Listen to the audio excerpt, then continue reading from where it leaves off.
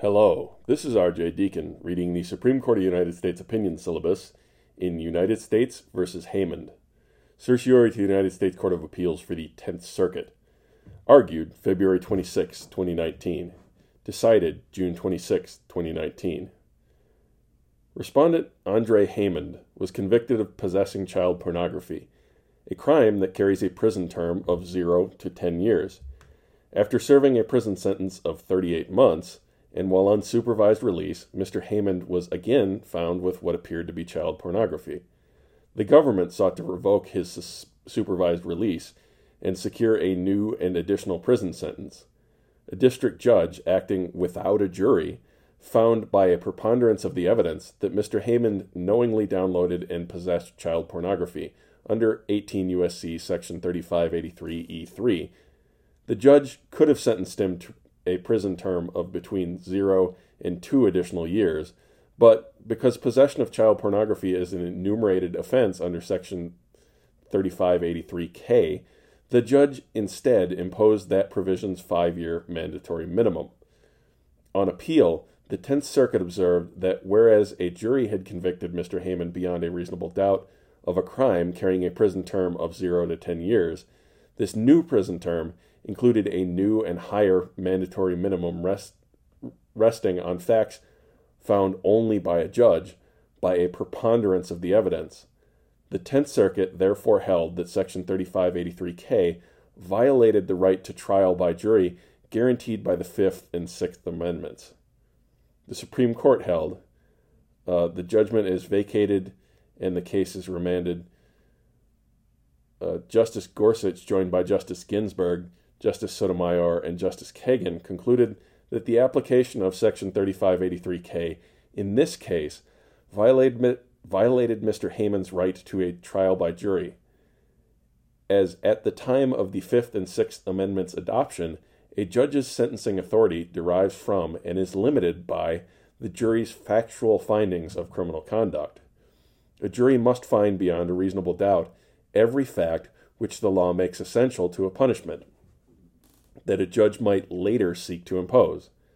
That's Blakely versus Washington. Historically, that rule's application proved straightforward, but recent legislative innovations have raised difficult questions.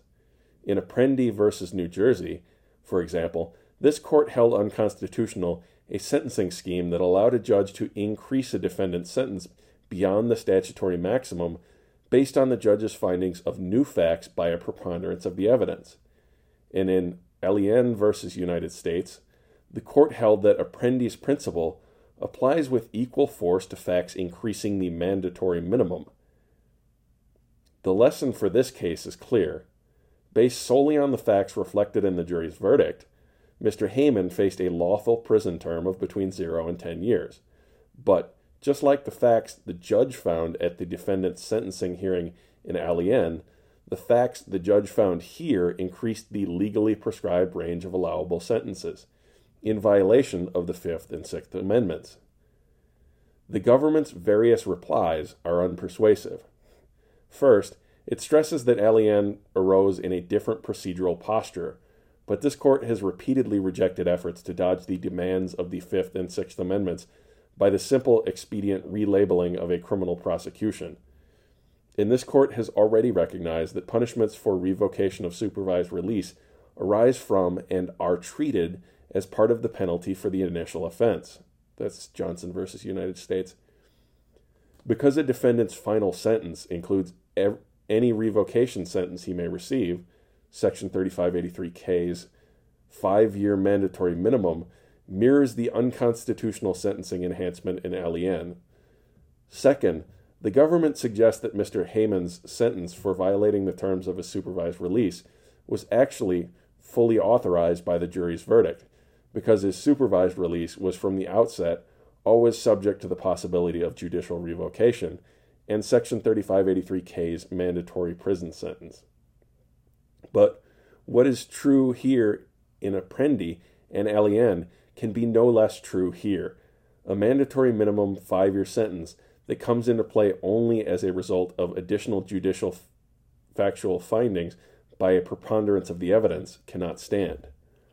Finally, The government contends that Section 3583K's supervised release revocation procedures are practically identical to historic parole and probation revocation procedures, which have usually been understood to comport with the Fifth and Sixth Amendments. That argument overlooks a critical difference between Section 3583K and traditional parole and probation practices, where parole and probation violations traditionally exposed a defendant only to the remaining prison term authorized for his crime of conviction. Section 3583K exposes a defendant to an additional mandatory minimum prison term beyond that authorized by the jury's verdict, all based on facts found by a judge by a mere preponderance of the evidence. The Tenth Circuit may address, on remand, the question whether its remedy declaring the last two sentences of Section 3583K unconstitutional and unenforceable sweeps too broadly, including any question concerning whether the government's argument to that effect was adequately preserved. Justice Breyer agreed that the particular provision at issue, 18 U.S.C. Section 3583K, is unconstitutional. Three features of Section 3583K considered together make it less like ordinary supervised release revocation and more like punishment for a new offense, to which the jury right would typically attach.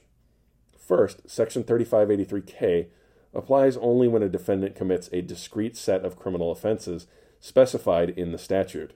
Second, Section 3583K takes away the judge's discretion to decide whether violation of the conditions of supervised release should result in an imprisonment and for how long. And third, Section 3583K limits the judge's discretion in a particular manner by imposing a mandatory minimum term of imprisonment of not less than 5 years. Upon a judge's finding that a defendant has committed a listed offense, but because the role of the judge in the typical supervised release proceeding is consistent with traditional parole, and because Congress clearly did not intend the supervised release system to differ from parole in this respect, Justice Breyer would not transplant the Apprendi line of cases to the supervised release context. Justice Gorsuch announced the judgment of the court and delivered an opinion in which Justice Ginsburg, Sotomayor, and Kagan joined. Justice Breyer filed an opinion concurring in the judgment. Justice Alito filed a dissenting opinion in which Chief Justice Roberts and Justice Thomas and Kavanaugh joined. Thank you for listening. If you'd like to get a hold of the podcast, we can be reached at RhoadesScholar80@gmail.com, and that's ROADS and 80, or on Twitter at Court Syllabus.